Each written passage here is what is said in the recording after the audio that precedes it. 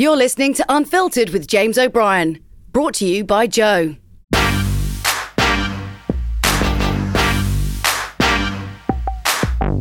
Hello and welcome to episode 16 of Unfiltered, which features Gary Lineker, something I'm absolutely delighted about, but also just a tiny little bit trepidatious because I feel in a very small way that I've recently experienced some of the I shall have to use the word shit that he experiences on a daily basis, having had my first roasting from the sun last week. So don't laugh at me, but I'm kind of hoping he knows a little bit about what I'm doing as much as I know an awful lot about what he does. Let's find out.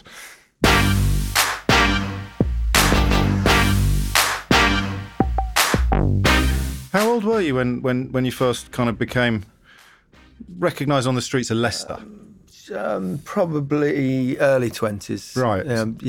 So since then... I was a kind of slightly late developer for a footballer. Were you? Yeah, I wasn't, I didn't really get into the first team regularly until I was about 21, 22, and then it kind of spiralled from there. But so you've been recognisable since... far too much so.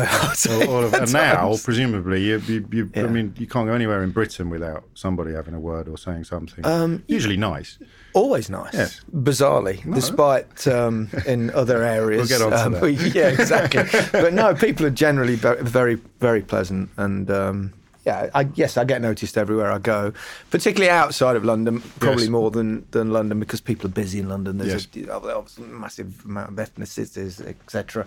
But if I go outside of, it's a bit. Do you enjoy it? It can be a bit.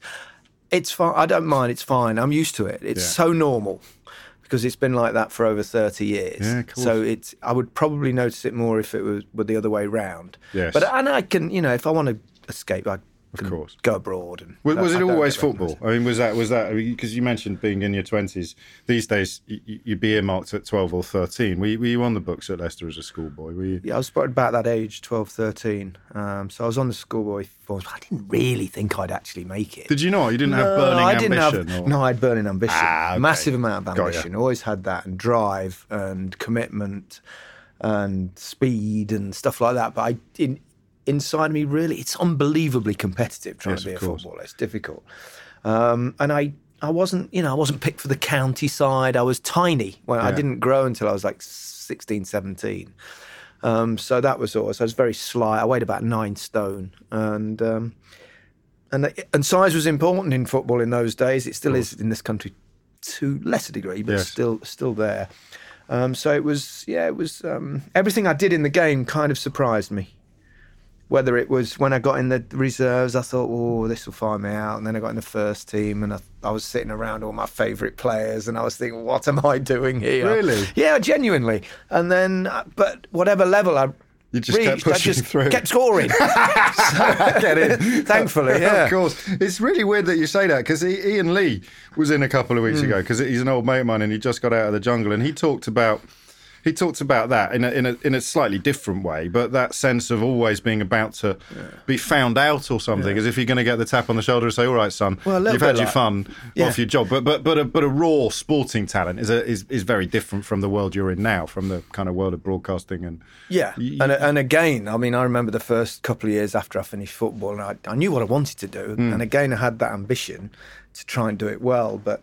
For a couple of years, there were so many. I remember I did Football Focus from about 96, and so many times I was in the car driving home thinking, I'm never going to crack this. But then over a period of time, you get comfortable with the environment and how it works and listening to talk back and doing interviews. But there's no equivalent of scoring goals, or is there? Do you ever get a moment where you want to do a quick tear around the studio and give everyone a hug? Funnily enough, that's the one thing I've found you can't replace. No. There's nothing that compares to the feeling of scoring an important goal or winning a massive game, although it was never quite as good if you didn't score. But there's never been anything quite like that. Doing TV replaces perhaps a little bit of the adrenaline rush. Yeah. We still have the kind of team camaraderie, even though it's a smaller team. So there's that. Sure. But the banter and the interplay. And the banter and a bit of fun and all that kind of thing. But that moment, that scoring a big goal in a World Cup game or something, there's nothing. And I've had conversations with like Michael Owen and Alan Shearer about this, and they say the same thing. Michael's tried to get it in racing, it doesn't quite exist. But so the only thing that's come anywhere near close was Leicester winning the league a couple of years ago. That was probably the most joyous experience because 3 of my lads support Leicester. Right. I mean, they're all grown up now. Sure, but still. But to live that through that experience with them, the last kind of couple of months of the season where they kept playing on Sunday. So I did my Saturday night job, got home. The boys always used to come round, cook a bit of lunch, watch Leicester, and they kept winning 1-0. It was unbelievable. 1-0. And it was just, and then I remember just the 4 of us, George, one of them, he supports Man United, but even he joined in the end. And we're all like hugging away in the lounge. It was incredible. And that gives other people a flavour. That sense of disbelief and magic at the same time is a miracle. It just was, really wasn't it? As was was pretty quickly proved at the beginning of the next season. Of course. It was about the planets aligning and stuff like that. So. That I mean, to stay with football for a bit, that kind of gave the lie to a lot of the negativity surrounding the modern game, didn't it? The fact that everything was up for sale and the fact that everything was overproduced and overthought and overmanaged. It was really like lightning striking, but because it was a league title rather than a cup, anyone can win a cup if the wind is blowing in the right direction. But to do it week after week after week, I know that it hasn't been sustained properly, but it did. But it was never going to. No, be. Of course. What happened the following season was inevitable in my mind. Do you think so? Oh, it was like after the Lord Mayor's show that it didn't quite matter so much for the players. The manager tried something different, that didn't work. They blame the manager. He leaves, somebody else comes in. All of a sudden, the microscope's back on the players, so they performed a bit better. But no, what they did was just astonishing. It was just wonderful. And yes, it did go against everything, perhaps in said the things that only the big clubs could win, etc., and the power. But although it's always really been like that, there's always been 2 dominant clubs or 3. At least now we've got a few, even though perhaps the top 6 are massively separated. At least it's 6. Some leagues it's 1, some leagues it's 2, but we've got a few. You mentioned Shearer and Owen, both of whom, like you, have quite, and I mean this in a nice way, a sensible demeanour. You mentioned the magic and never quite being able to recapture it. The other players, the ones who are less sensible, I suppose most obviously Gascoigne, they do sometimes seem to spend their lives searching for the high again, don't they? There's a tragedy to that. Well, I think it's difficult for a lot of former footballers. Obviously, they get a lot of plaudits when they play. They get a lot of glory. They're in the public kind of demeanour and everything. They get lots of money relevant to a lot of other people, and nowadays more so. Yes. But it's not easy at the end of your career. Some of us have found something else that we can do into television, but there's only so many spots for pundits or, well, it's not many presenters, and there's only so many coaching jobs. So the vast majority of footballers are kind of getting a bit of a wilderness. Yes. Where they don't know what to do and they'll perhaps invest in some business that might go wrong. Or I think the divorce rates for footballers from the age of something like 35 to 40 is something stupid, like 70%. Unbelievable. So then, then the money disappears a little bit. Their self-worth can go down. So it's, people talk about Paul Gascoigne, but, and he was a magical footballer. That's why. But he's got kind of... He went higher and lower. Gaz always had kind of issues and a very addictive personality. But even for lots of other players, he wasn't... And you also get accustomed to living in a certain way and spending a certain amount of money, because most people, the more you earn, the more you spend generally. And then it plummets. So I'm aware I've been hugely fortunate to find something else that I could do that pays really well and gives me a life that I enjoy. And I often think to myself, why have I been so lucky? Genuinely. Yes. So it's serendipity, luck, and that notion of being on an even keel as well, which is nice. You mentioned the money. How different is it now compared to when you were in your pomp? Well, I was one of the top players in the world for what? Probably for half a dozen years. Yeah. And that would have meant about the salary perhaps someone like Alexis Sanchez would now get in a week. Not that I'm complaining, because I do fine. But yeah, so I've been on some just over 300 grand a year. And I think that's probably about what's happening. And one or two others in world football. Can factor in inflation and real term comparisons, but you're talking about a completely different world. It's shifted massively. And then compare you to the previous generation to you. And whatever generation they're in. Yes. I can't wait to hear the current crop whinging in about 10, 15 years. I can't believe he's earning £1 carillion, that bloke. I don't begrudge him in the slightest. Some players do, don't they? You can see a few. Well, there's also that players get attacked for how much they earn. Yes. Here. But nobody ever seems to say anything about, I mean, yes, I can never, I'm not going to try and sit here and justify a footballer's salary or a broadcaster's salary. But compared with people that do a real job. Yes, of course. But it is what it is. But nobody ever complains about kind of golfers or huge basketball stars or Formula One drivers or big actors that get zillions for a movie, top musicians. If you're in the top of the entertainment industry, you get really well paid. But it only seems to, it's not only footballers, but by and large footballers, if they get walloped for earning a few quid. And then you've got the other side of it, the big business people. Yes. They earn fortunes. Yeah, of course. Way beyond anything that possibly a footballer can manage if they're successful enough. So, it's impossible to sit here and ever try and justify a big salary. No, of course. But I wouldn't even try. I've just been lucky to be in the right business. It's not a very long list of people in any line of work who've ever turned around and said, I think you might be paying me a bit too much, so why don't you have some of it back? See if you can find someone else who's more deserving than I am. And that, of course, sort of speaks to the security that you have as well. And I wonder how big a part the security plays in you making the decision in recent years to sort of move out of your lane, as the Americans say. Yeah. When non-political people get involved in politics, they're often told to stay in their lane.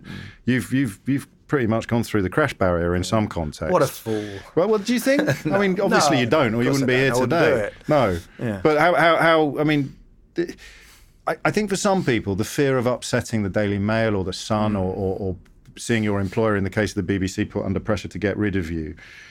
If you didn't know that you could pay all of your bills until, I know you've got children and stuff, but does that play a part at all, or is that overthinking what is quite an instinctive thing for you? I never worried about my job. No. I think I've always said reasonable things. I don't, and I didn't do them on my programmes. I do them on my personal social media, whether it's, Twitter by and large. Yes. So, and it started kind of when I did a little bit about FIFA. I was quite strong on Blatter in particular, which is not quite political issues. But I... Was that when you first started offering up opinion about something other than what's happened on a pitch? Quite probably, just about, apart from other sporting things, sure. And one or two interests. But I think I have a kind of social conscience. So I supported... I felt sorry for the refugees, and that seemed to be some kind of crime that you... It's astonishing when you put it like that. I don't quite get it, because imagine if it was London, and we were under attack or something, we had to flee, and you had to try and get a boat across the channel, and members of your family would die en route, and to go to the extremes to escape some kind of awful regime that you're in. Yes.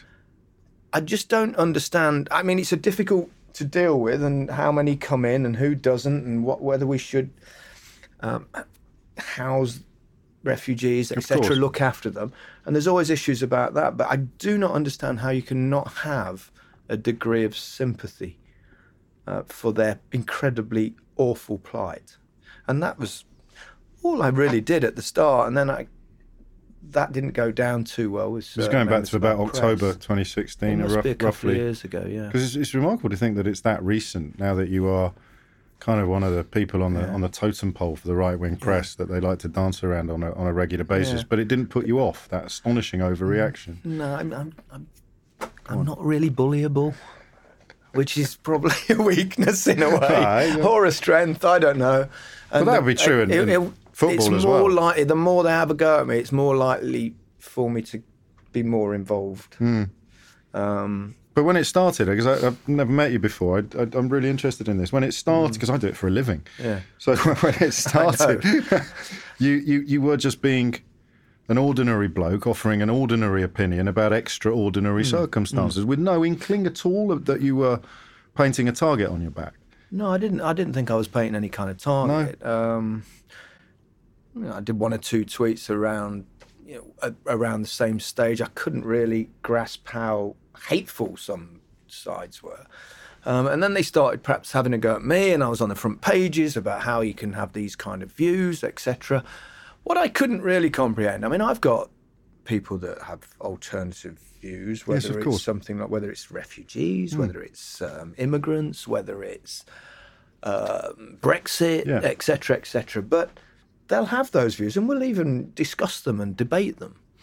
But we don't start abusing each other. It's the levels of abuse that came, and probably not helped by our newspapers, because kind of fostering this kind of hatred towards individuals. So it went from there. But what I can't really understand is, you can have different opinions. Loads of people have got different opinions and things. You think Brexit's a great thing. All right, well, let's discuss it. Yes. But it doesn't mean to say I'm not going to like that person. No, but isn't any less. I might not like his views very much, but it doesn't mean to say I'm not going to dislike that person. I would have thought football would prepare you for this better than almost anything else in the world. Quite probably, because we get dogs abuse from the day we start playing. Genuinely despised. In the blink of an eye, if you sign a contract with a new club and leave the old club, you go from being on people's bedroom walls to being turned into an effigy and burnt on bonfire night. Yeah. So it's good training. It's really good training. It's good training for a monstrum from the son or the male. It did. Well, it is actually, because you see, for non... The thing about football is, for a lot of people, it's the most important thing in their life. Yes. For a lot of people, it genuinely is. You either get that 100% or you don't get it at all, do you? Yeah. It's hard to explain it to somebody who goes to the occasional game or someone who enjoys watching it on the telly. Yeah, I always think the corners on the telly, when the camera comes in on a corner and a player who is at the wrong end, the expressions on these people's faces are feral. Yeah. They're wild. Oh, yeah. We see them. I've seen them looking at me like that. So that gives you thick skin, turns you into a bit of a rhinoceros. It can do, or if you can't cope with it as a footballer, it can kind of have a real weakening effect on your career, a debilitating effect. So there was that lad you've got to be able to deal with that. Yes. So I'm a Kidderminster Harriers fan, so I don't really spend that much time with people for whom football is the single most important thing in their life. And in many ways, as well. Isn't it just that? In many ways, it's healthier, because you're never going to come out of Agborough worried that someone's going to smash a bottle over your head or take a swing at you. And the same obviously goes for the players. Well, do you remember when you were first exposed to the ugliness of it? Well, in my time, it was much uglier than now. Of course. You've got to remember we had hooliganism. Yeah. The racism from the terraces was diabolical. I mean, I remember being playing on the pitch and bananas being thrown on in games when there were back players playing. I remember being on the plane with England. We used to go on a plane, but there was punters on the back. Yeah. And I remember a few punters coming down, having a go at John Barnes, saying, "You shouldn't be allowed to wear an England shirt." Yeah, it's serious. I mean, thankfully, it's come a long way since then. And I think in many ways, I know there is still issues and there's still racism around and still racism in football around. But in terms of, I think football's kind of a guiding light in many ways. In the football community, you're part of a team. You sit in a dressing room. You don't look round at your teammates and think, "Oh, he's black, he's yellow, he's this." Any more than you do in your office or your workplace or your factory. There's none of that. You look around, you're going, "Well, he's a good player. He can cross it. He can defend. He works his." Yeah. So it's like that, and it's Humanising. come on and come on and come on, and even on you don't get. I don't hear or see the chants in this country Still anything like it was in the mid '80s, late '80s, when it was abhorrent. It was interesting, wasn't it, to read about Cyril Regis after he passed away recently, because he was really pretty much the first focus of this kind of feeling. He was, wasn't and he was a trailblazer, and he handled it all with such dignity. And I think that's important as well. When people have a go at you, if you can kind of almost get the moral high ground in a way by not losing it. And he was very even-tempered and articulate, and along with his teammates at that time at West Brom. I love this idea. I love the idea of because what you're describing really is managing to retain your faith in human nature despite all the evidence you personally get of how vile it can be. Yeah. I never would have thought of football as being a great leveller, a great teacher of how things can improve and how things can change. I know it's an interesting angle, I suppose, but because we've been through it so much, Of course. But I think we've come a long way in football. I mean, we see it in other countries. There's much more racism problems. It's almost like it was here 30 years ago. But I think we've improved a lot. There's still a way to go, and there's still isolated incidents that we'll get within our game. But by and large, it's improved both on the pitch and off the pitch. I mean, obviously, we've got to get more because we've got such a kind of cross section of people from different countries, etc. here.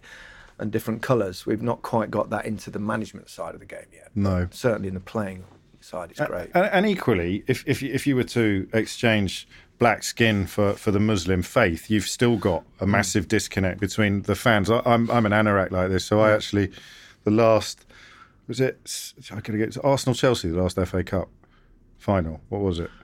It was. Yeah, so I went on Wikipedia to work out how many of the players were Muslims, and I put together an 11. If you included the subs and a couple of people who were injured, there was 11 people associated with both clubs who were both Muslims, and yet still we live in a country where that kind of notion of integration is completely ignored. Football is actually, in many ways, it shows the way forward, doesn't it? It's paving the way. Who would have thought ever thought football all these years would pave the way for good and for people to get on? Because what we really are, we're all human beings, and that's why I don't. It's absurd. Absolutely, out on his ears. That was the headline, wasn't it? Lineker peddles human lives. Anything for an ear. You mentioned abroad and foreign countries.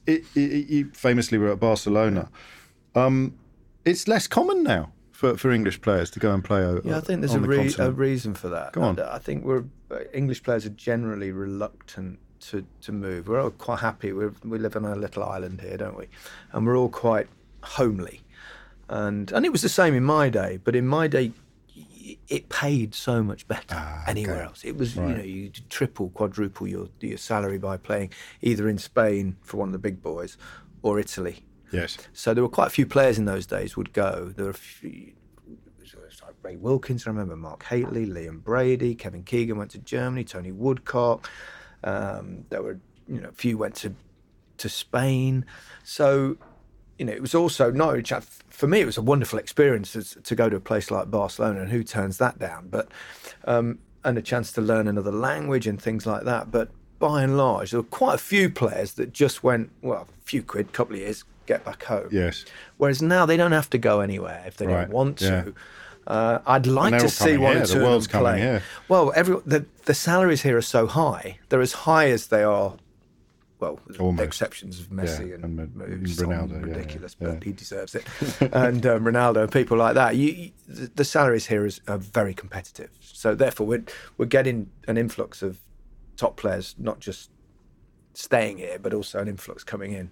So there's an inkling there, wasn't there, which none of us would have noticed at the time, of the Lineker, the social justice warrior, who was 2 decades further down the tracks. Because when you went to Barcelona, you tried to really embrace Spanish culture. There was none of that kind of living in a footballer's ghetto. You learnt the language. You put down roots in the country, or tried to. Yeah, there were no football in ghettos in those days, like by big walls, houses, and stuff like that. But yeah, I deliberately avoided the expat society because I just thought this is a unique opportunity to learn a language.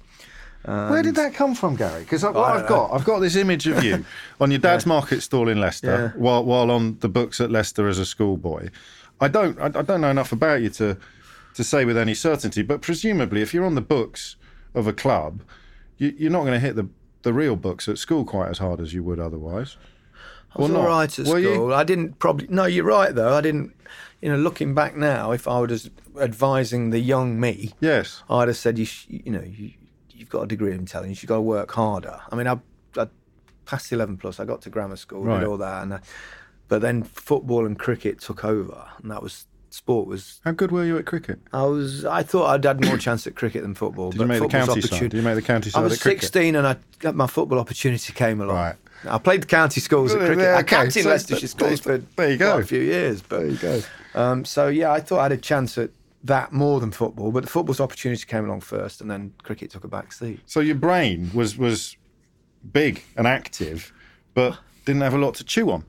Is that fair? Well, I used to enjoy writing. I Right. always Oh, did enjoyed you? writing. I Right. used to write match reports. Yes. When I go Didn't and know watch that. Leicester. Yeah. No one knows that really. But and so I So always there's enjoyed. always inside this international football star. There's a journalist screaming to get out all along. I mean, people you say that was what I wanted to do if I didn't make it. Right, I wanted to. okay. I would have been a sports journalist. Yes.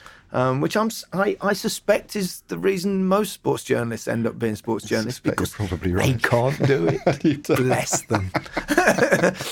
You're probably right. Yeah. So there was that engagement with the world around you, the desire to actually understand things, because that is, I guess, the difference between the instinctive player and the player who could also write a match report at the end of the game. Is you want to understand, you want to unpick it, you want to dismantle it and work out how it all fits together. Very much so, really. I wasn't particularly gifted as a footballer. I mean, I didn't have a brilliant touch. I couldn't dribble past you now. Well, I don't know. Well, I might, but the only way I could ever beat anyone was I was very quick. Yes. And I was quick in my mind. So I used to think about the game, and I worked out how to score goals. And the other thing that I was given was a very, very cool head. I very even. Never got a card. Never got nervous. Never got angry. Yeah. Never tackled anyone. So I was given those things, but I didn't have, any kind of brilliant technique, or I had to work really hard at my touch and stuff like that. But, And you're conscious which is probably of this. why I was more of a late developer, because Right, my Yes. game was more about thought and. Yes, well, that's perhaps what I'm hearing. I'm natural seeing skill. it like building blocks that you were putting together, knowing that what would work and what wouldn't, from watching other players and from working out where you. So you would never have described yourself as an instinctive. No, not so much. I was most of my goals when I was young were balls over the top, because I was really quick and just outrunning people and one-on-ones with the goalkeeper, which I quite enjoyed. But not beating three players and curling in the top corner. I never did that in my life. This might sound like a rude question, but it's linked to what we were talking about with regard to school and the study. Did you read a lot of books when you were young? Did you? Yeah. You did. Okay. Then it's not a I've rude always question. read Then a it's not a rude question. No. Footballer reads book. No, but you understand what I mean. There Yeah, are I cliches did. abounding, but Yeah, equally I know. it's hard to No, see I this read a lot. thoughtfulness going unchallenged, unchecked. So that puts you on a slightly different metaphorical bus I to a know lot of quite your a few teammates. footballers, James, that read books. Yes, of course. Yeah, quite a few. But someone like Graham Lasso would take the mother of all kickings for having the audacity to read a national newspaper. You kept That your was the Guardian, though. It was the Guardian. It was horses for courses. help him, yeah. It is unfair that portrayal of footballers as being Footballers are a cross section of course they working are. class society. Some of them are daft. Some of them have drink problems. Yes. Some of them are very intelligent. Some of them will read a lot. Some of them won't read at all. They'll have all sorts. They're just a cross section of working class lads that have come up and done quite well. Some of them can handle that. Some of them can't. Yeah. That's all we are. Did you want any of your lads to go into the game, or did you? They were all keen. Right. I used to watch them and support them. The middle two were quite good. Harry, but he never really loved it enough. And Tobias was on. My third was on Chelsea's books on was the he? academy for a couple of years. But he had that Osgood Slatter's knee Yes. condition thing. Yeah. Both knees were out for 2.5 years. But I think by his own admission, he probably wouldn't have been quite good enough anyway. And you've got to be. You'd have to be really good. And I think to be the son of a well-known tough. player, you've got to be even better. Of course, because people can come and It's take really bites hard. out of you. Or aren't you they? get, you're not as good as. I mean, I remember George, who by his own, he admit it himself, he was not the best player in the world. I remember him, and he always, when he was very tiny, he used to say, "I want to be a footballer. I want to be a footballer." And I used to watch him and think, And then when he was about 11 or 12, one night I was putting him to bed, and he said, "Dad," he said, I don't think I'm going to be good enough to be a footballer, bless are you, him. George? I said, "No. Well, it's going to be difficult." So he admits, but I used to stand on the touchline. Yeah. Don't get me started on this one with parents and watching kids play football. It's unbelievable, isn't it? They're living their lives through the children. They are. They're desperate, so desperate for them to make it to. Yes. It's Probably ends up awful. having the It's opposite effect. you'd have completely thought, opposite wouldn't you? effect. They instill fear into the Yes. kids. Yeah, all this gets stuck in. It's so competitive. It's ridiculous. And I used to get parents come to me and said, "Oh, I thought he might be better, better than he is.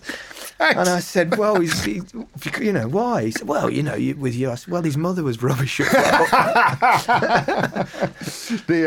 watched my 9-year-old at Sports Day a couple of years ago when she was 9, and another dad was shouting, "Close her down!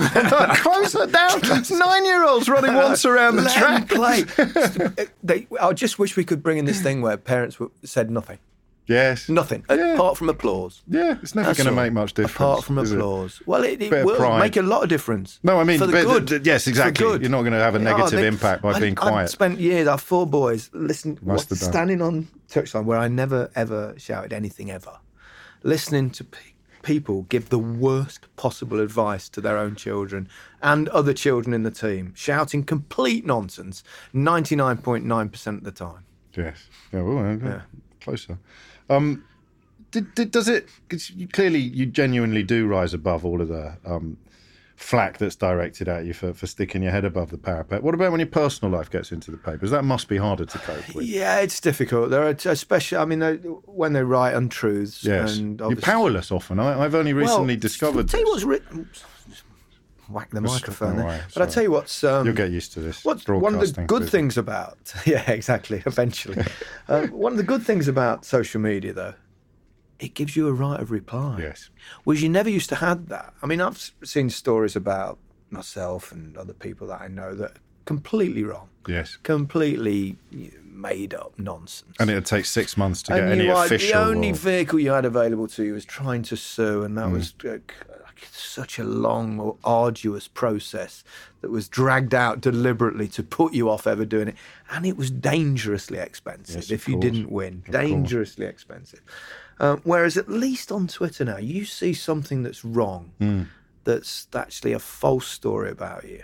You can go straight away to, especially if you've got a big following, yes. which perhaps more than will read the paper in the first place. You can say, this very true. Is wrong. Yes. Yes. And people will then help you, side with you, and it gets out there, and it reaches so many more people than 10 years ago when I wasn't on social media. There's no right of reply at all 10 years ago. There wasn't. As you say. You had no chance. Standing on a street corner with a loudhailer would be your only real... You see Ant McPartlin yesterday, a picture of the front page of the Daily Star. I did. This is shite. It's exactly what you're talking about. It's exactly that. Completely fabricated nonsense. 20 times more followers than the Star has readers. Yeah. And so there is a change in the power. There's a change in the power, and that's what they don't like. No, and that's why they tend to try and perhaps have a go on your thoughts or your concerns. Yes. Especially if we don't agree with them. Yes. No, I'm fascinated by this. I had my first, because obviously, if you're here, I'm somewhere down there. But I got turned over properly by the Sun. I saw it. Did you see it? Yeah, it's nonsense. And it's it was Twitter. It wasn't even the radio show. But it's hurtful, isn't it? I mean, I don't care who you are. It's hurtful in a way. Yeah. I mean, there's also that bit like you that goes, all right, then must be doing something right. But of course, you'd rather everybody liked you. You don't want to be the person that's and I'm trying to unravel that. This what you just said there about they don't like anybody having a view that challenges the thing they're selling. No, it's fine have their views, do what they want. Of course. But don't go personal attacks just because you don't like what someone thinks. That's what I can't comprehend. Yeah, no. So he has a different view to you. So that's what the world's about. We all have different views on all sorts of different things. Yes. But it doesn't mean say you've got to be revengeful and try and attack them personally. And yet that's the modus operandi. It can be worse than it's ever been, I think, with Brexit and Trump. It's almost I think we're in a moment. It's almost a watershed moment. I think it'll either be a watershed moment for good, or we'll continue going down this slippery slope to oblivion. God knows where that would end. Yeah, it's quite chilling.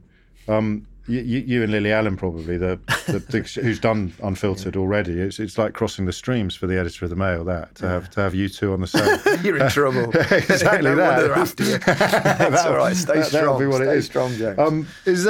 Have there ever been moments? How did you find it? I mean, you're so that day all of a sudden you've gone from there. Also, I'm a former newspaper journalist. I'm a former showbiz journalist, so I wasn't very good at it. Yeah. But I'm very pro newspapers anyway. Sure, I just don't understand that this new breed, this new strain. I was freaked out by it actually. And they do a lot of great things, but I think sometimes the other side of it lets the real journalists down. Of course it does. But they're not brave enough to stand up against it because they can't. I don't know that I'd use the word brave because Well, you'd have to be really brave to stand up to your own. And you'd have to not be able to pay your bills next month. Well, exactly. That's what I mean. You'd have to be really brave. And I see what you mean. Or mad or whatever. Yeah. But so I get how difficult it can be I get direct messages from. So do I. From I'm sure. From Mail and Sun Mail and journalists. Sun So keep it journalists. up, I mate. would never name them because it wouldn't be fair. No, but to God, say I wouldn't let we're you. absolutely on your side, I'm same really here. sorry, it's difficult. I had You one know, the other day.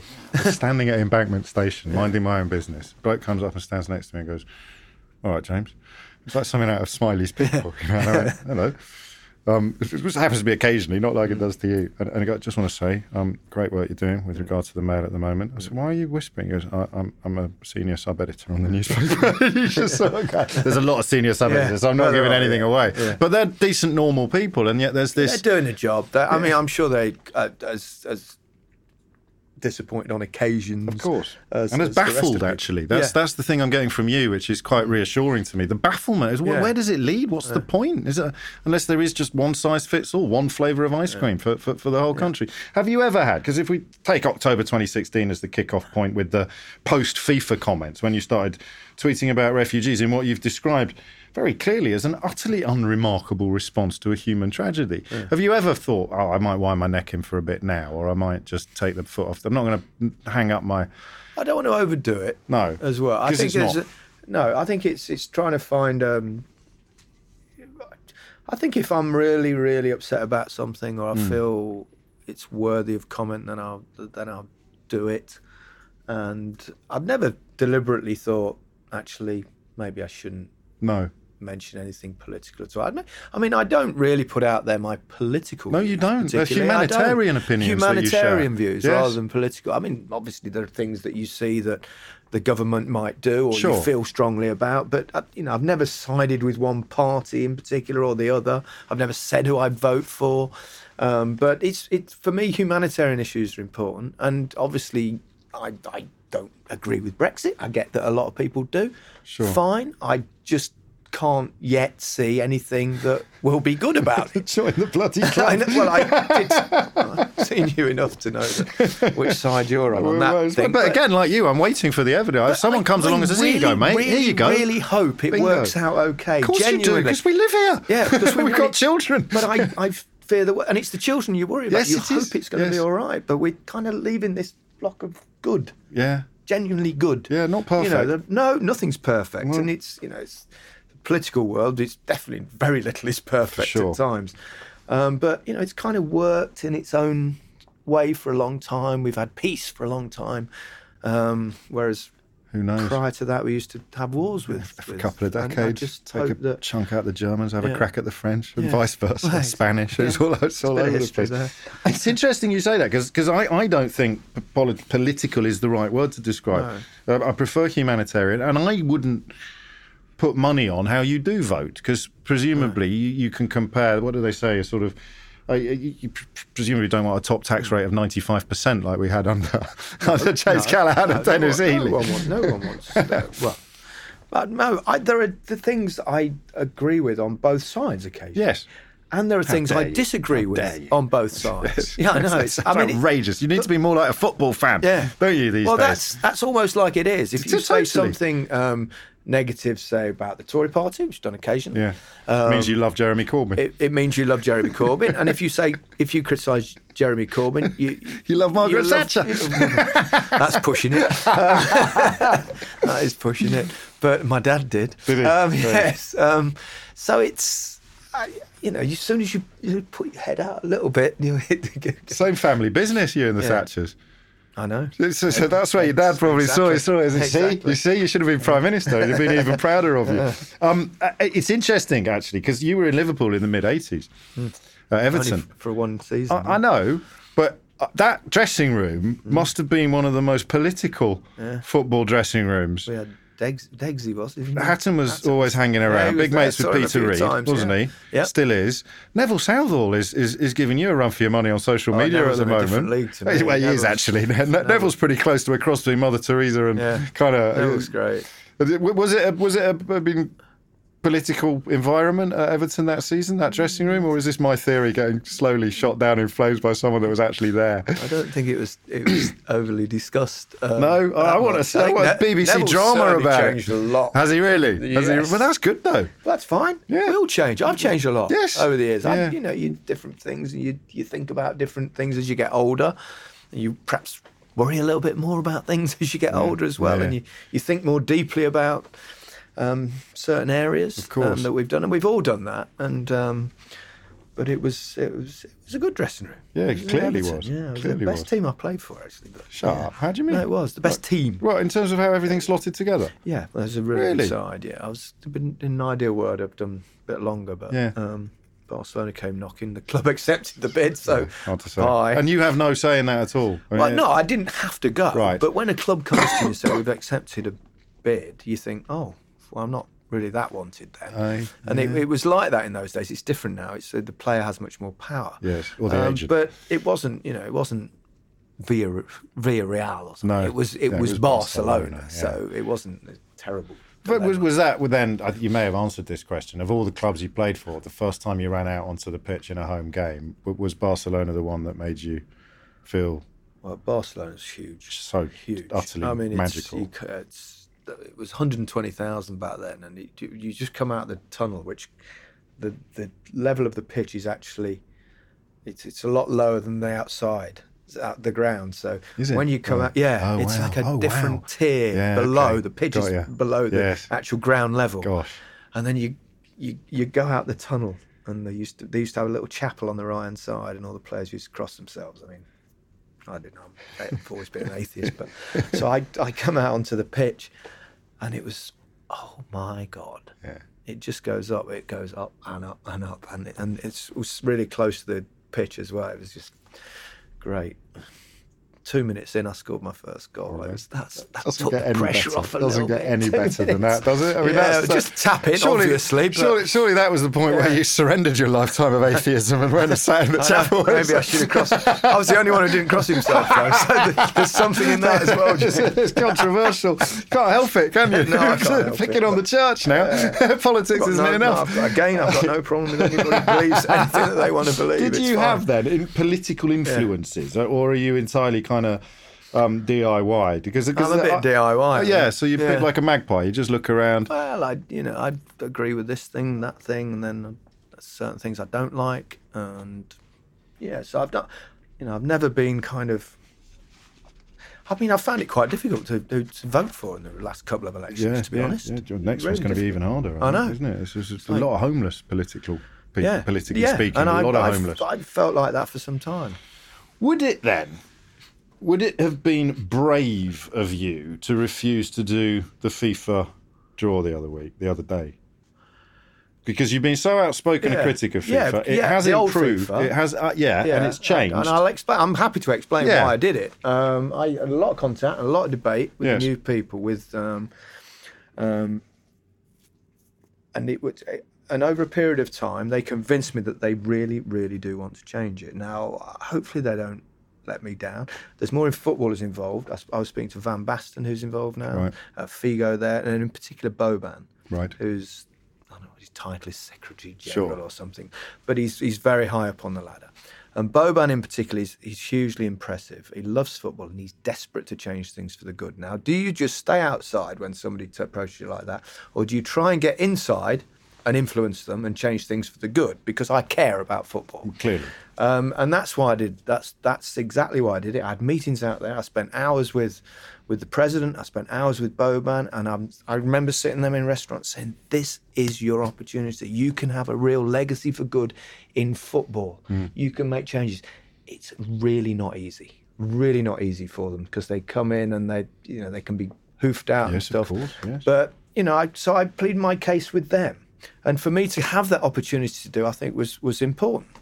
I didn't do it for the money. I've given gave the whole fee to the British Red Cross. I wasn't interested. It wasn't a money thing. Sure. And also it was. So you were showing your support to the new regime in a way, saying I was trying to influence the new regime. Yes. I'm not supporting them yet until they prove to me. Okay. And football that they genuinely will do what they say they will do. Now, and I have a lot of trust, particularly in Boban and the football people that are involved, and hopefully they'll make a difference. But, they deserve a little bit of a push, a little bit of support along the way, because the person I battered was Blatter. Yes. And his cronies and that old guard. And pretty much all of them now are either suspended, in jail, pending arrest, etc., etc. They're nearly all gone, bar a handful. And yes, there are still issues that need resolving, but some of them need time. And so, what would have been achieved by you not doing it is pertinent as well, isn't it? Because it wouldn't. Well, if I could, I could have made a stand and just said, "Well, I was asked, but I didn't." But it was. How did it get so rotten? I mean, just sort of someone a lot closer to it for most of your life. How did it get so rotten? I don't know. It made me feel sick a lot of it. The levels of corruption, and even some of the things that they told me, which I can't say, of how bad the previous regime was and what they're trying to do to change it, and how the expenditure they're massively cutting down. I hope I'm not being naive. I don't think you are. But what's that whole thing? You can. I should piss outside the tent or something. You better be inside pissing out than outside pissing exactly. in. It's true. And the reaction then, which I hadn't been aware till I just did a little bit of swatting up before I saw you. This, of course, is the same Lineker who has been one of FIFA's most visceral critics. The same Lineker who 3 years ago said FIFA's nauseating corruption made him feel sick. Who advised which I still say. Yeah, and I genuinely meant that. But we have got a new guard in, and hopefully they will be considerably better, and Infantino will prove that. But I'm not. I think it will be difficult for them, but I think they've already made massive changes within, and the scrutiny has gone up by. Well, the scrutiny's up. They want to make the elections for the next World Cup bids totally open, so that everyone can see who's bidding for everyone. So that's a start. Automatically, it takes away the obvious. Bribery things a little bit. Yes, and it does read like something Mario Puzo might have written, doesn't it? Some of the stuff. I mean, you'll know more than the rest of us do, but it's almost as if dream up any example of corruption and then double it, and it happens. It's beyond belief. Yes, it was truly awful. But it needed a new broom. It needed to just get rid of the old guard and bring someone else in, and let's hope these new people that weren't. Part of this before. Let's hope that they're much better. I sense they are, especially with Boban. But so watch this space. And if they don't, and if I feel like they let the game down, I'll be back on their case. No kidding. Yeah, well, that's a lovely thing, isn't it? That's a lovely thing about what you have become, sort of almost by accident, is that now you do actually have credibility in the sense of. People know that you'll be telling the truth next time if you do decide that you need to break ranks. It would be nice to have a bit of weight in the game that has been so good to me over the. Did you ever fancy going down that route? Because do English players do it very often? I don't think many players do it. Really, no, not many. I mean, there are Platini most obviously. Platini, and he didn't exactly cover himself in glory, did he? Down, which is that how it feels? Shame. Yeah, of course. I mean, I knew Michel, and he was a wonderful footballer, and he was quite, effervescent guy. You could see I'd done well, but he let himself down. He let the game down. He let footballers down. No glory in the backroom jobs either, is there? I don't mean glory in a negative sense. I mean it in that magical feeling of. Yeah, I suppose there's power. But that's different. I've never had any kind of feeling having wanted to have any kind of power. So I never. I also don't like playing that let's be nice to everyone political thing that everyone has to do. And yet you are Mr. Nice. Who was the last person you were horrible to? Serious question. Oh, I don't know. Or mean? Well, I try not to be mean. Yeah, but you must be sometimes. Well, I suppose I've put a few away my own style on Twitter. Yes, this is true. And I've had a pop at a few. So I've been mean to people that I perhaps think really, really, really deserve it. How do you do it? Do you ration it yourself? Because you could. It's easy to get into a vortex, isn't it? Especially when you're seeing so much poison as you are. Yeah, I do get a bit of poison on there, but most of the time I ignore it. Rise above it. I don't look too much at the notifications. No. Occasionally I'll see one or two things. So occasionally I'll have a little bite. It is a cesspit. And it is in places. It's worrying. You realise how much hate is out there. We spoke briefly before we started recording, so I can't remember whether we said this on or off the tape, but there was that sense that social media has become like a football crowd, that sense that it is now. It was before. It was. Oh, good. Let's do it again. Yeah. It's open season. The way that you can attack a public figure in particular, or even a non-public figure, it would only at one point have been footballers that ever, and probably black footballers that ever got exposed to that kind of. Yeah. Well, we all got that hatred as footballers. Certainly, I mean, you still see it now on the terraces. The hatred of the faces and the stuff. But now it goes right across society. You never really received that personally until perhaps social media came along, and then all of a sudden, the people with the venom and the anger inside them, they vent, and they can vent constantly. it, and they can do it directly to you. Yes, that's incredible. So it's kind of weird, especially since I've come out in terms of showing a social conscience, humanitarianism, call it whatever you like. I've had probably more love than I've ever had, but I've also had way more hate than I've even noticed before. And again, I never ever get that in the street. They never have the kind of, I don't know whether it's the bravery or the whatever it is, to come up to you and give you, I don't like your views or whatever. Never get that. No, it's to be charitable. It's a bit, you'd like to think they would be too ashamed and embarrassed rather than it necessarily being. And I think actually most of them, if you actually and they did say what they said on Twitter, you talk them out of it. You go, actually, often. Come on. I did this thing. Come on. I mean, I've heard you do it. But I've done it with people who've texted in. Yeah. Not intending to speak to me. And I've given them a ring in the commercial break. I said, do you really mean this? You want my wife to get cancer? Should we let's just talk this through, mate? Oh, you've done that, have you? Yeah. I'm not encouraged to do it. But it's probably. But the numbers there. So and you're right. They do often when you just hold up the mirror. They see what they look like, and they just go, "Oh Christ, sorry, mate, I didn't mean it. Just a bit of fun, just a bit of banter, that's bants, it. mate, I think they just think, "Oh, I'll have a go at me, and they don't really think. I mean, I don't think most people are good. They have to be. Most people are good. They have to be. But what you get, the ones that want to engage on Twitter, though, they're the few that are angry. Yes. Yeah. Whereas most people go, oh, that's funny, or that's quite, I agree with him, or I don't agree with him, or I don't. But I think 99% of people are like that. But you notice it because it's the 1%. Yes, of course. It's the loudest. Same as, the loudest. It's their chance to have a, and and you also notice the one that's really nasty. You don't notice the really nice things that everyone says. Actually, that's just human nature. Again, like you said before, we all want everyone to like us. Yeah, a little bit of us do. Unless you're a sociopath, in which case you can edit the Daily Mail. It's all sorts. Don't care at all what anybody thinks. Do you worry about your children growing up in this kind of environment, or would there be problems in any era? Most of our life worrying about our children. Different ages, different concerns as they progress, and then they get to adulthood, and how are we going to afford a house, what job they're going to do, all that kind of thing, and what is their future in the I mean, the world's a little bit in flux. Yeah, isn't it? It's a bit of a scary when you left place. school, you would have thought if football didn't work out, and whatever job you ended up doing, that you, like your dad, would have done it right up until retirement. Wouldn't you? It would have been. I mean, you would have progressed within a structure, and you'd have done well, but you wouldn't have run the risk of hitting 40 and having to start all over again. It's a very different economic world. It really is, in all sorts, and and the safety of the world at the moment. And there's so many places around the world that are in turmoil. When George was poorly, when George had leukemia, from which he made a full and frank recovery, did you come out of that experience changed? Do you think, or am I kind of? No, I think I always had a sense of perspective and realised. I suppose I've always had a charmed life in many ways. So it was. So you started to wonder, but it has to have an effect on you, something like that. I mean, it was an unbelievably traumatic few months. I mean, 2 or 3 times they told us he'd very unlikely make it through the night. Really, and living that was like brutal. So it has to have some kind of effect on you for sure. What that was. I mean, people say, "Oh, did it give you more perspective?" Well, I think I always had some degree of perspective, but it's going to enhance that.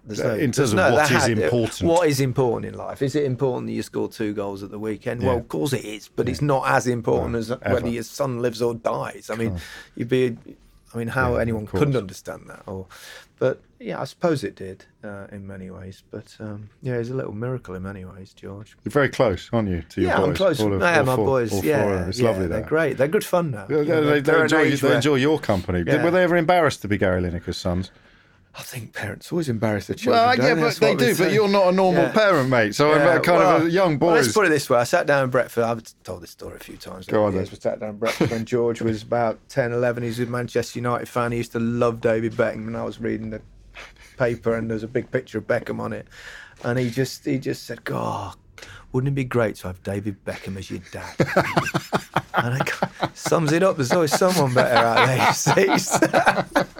He's had a unique... I remember saying, I said, what do you mean? I play football. Don't you know? He said, yeah, but he's really good. They were conscious of you as a player, though, weren't they? I mean, you were still playing when not quite. I was 30 when. That's cruel, isn't it? You wanted to be there for that goal in Barcelona. I don't mean the line is cruel. The line is brilliant, but it would be nice for them to be able to sort of just have a sniff of your heyday from the inside rather than... in a restaurant, actually, and I was having dinner with George and David Beckham came in with Victoria like 2 weeks ago. Fantastic. George started sweating. No way, still really? loves him. He adores him so much. That's so funny. And I told David the story.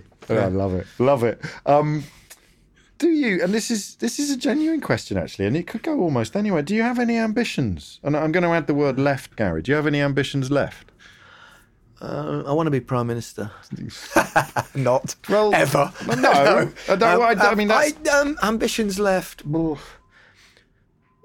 Could you see a complete lane change again? Could you see yourself doing something completely different? I've found a couple of lane changes. I know. Think, more than most.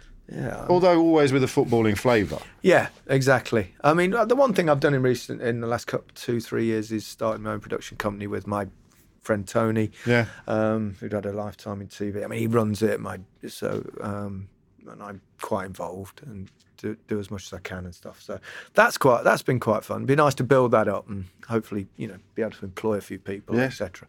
And you have kind of, how long do you think? I mean, how long do I think? What, alive? No, not alive. I did Cantona a couple of weeks ago. He told us he was never going to die. I don't think Cantona will ever die. No, he honestly sat there. He thought about it for ages. He thought about it for so long. I was going to give him a nudge or tap the microphone. Oh, you thought he'd gone? Yeah, that would have been a scoop. What a scoop that would imagine. No, stop. and he genuinely gave it some serious thought and just clearly couldn't conceive of passing away. But I didn't mean that. I don't know. How long was Jimmy Hill on Match of the Day? Well, he kept going, Jimmy, for quite a while. Yes. I mean, I'd like to keep... I mean, I love what I do. Clearly never bored. So, no, never I bored. love football. I love watching the big games. I love broadcasting football. So, until I've certainly got no designs on retirement at the moment. I think I get bored. And no intention of stepping back. Not yet. I'm sorry, everyone. You're stuck with me for a bit longer. I'm glad to hear it, Gary. That was a real pleasure. Thank you, mate. Pleasure. Seriously. And good to meet you. Likewise, finally. Yes.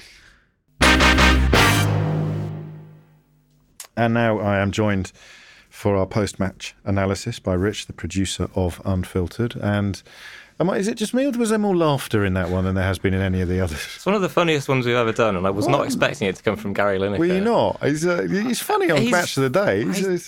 But he's hilarious. He really is, isn't he? Look, I get a lot of stick for at the end of these bits for just saying I wasn't at a great episode, but that really was a great episode. I mean, come on. Will you say when it's rubbish? Will you say that wasn't your best? If it ever happens, I will. Yeah. But that was great. He was hilarious. He fielded that question you asked about the presenting the World Cup draw. Yes. I think he gave a good account of that. Yes. And you can obviously relate, having been roasted by the Sun yourself recently, to what he's been through. But he was very erudite on that. He was great. He's like our spiritual leader. He's I know. Spiritual leader of people that think refugees are human beings and Brexit might be a bad idea. Absolutely. I thought it was really interesting that when you were talking about football being sort of a breeding ground for having a thick skin and actually putting yourself out there. Oh, you've forgotten who told us that.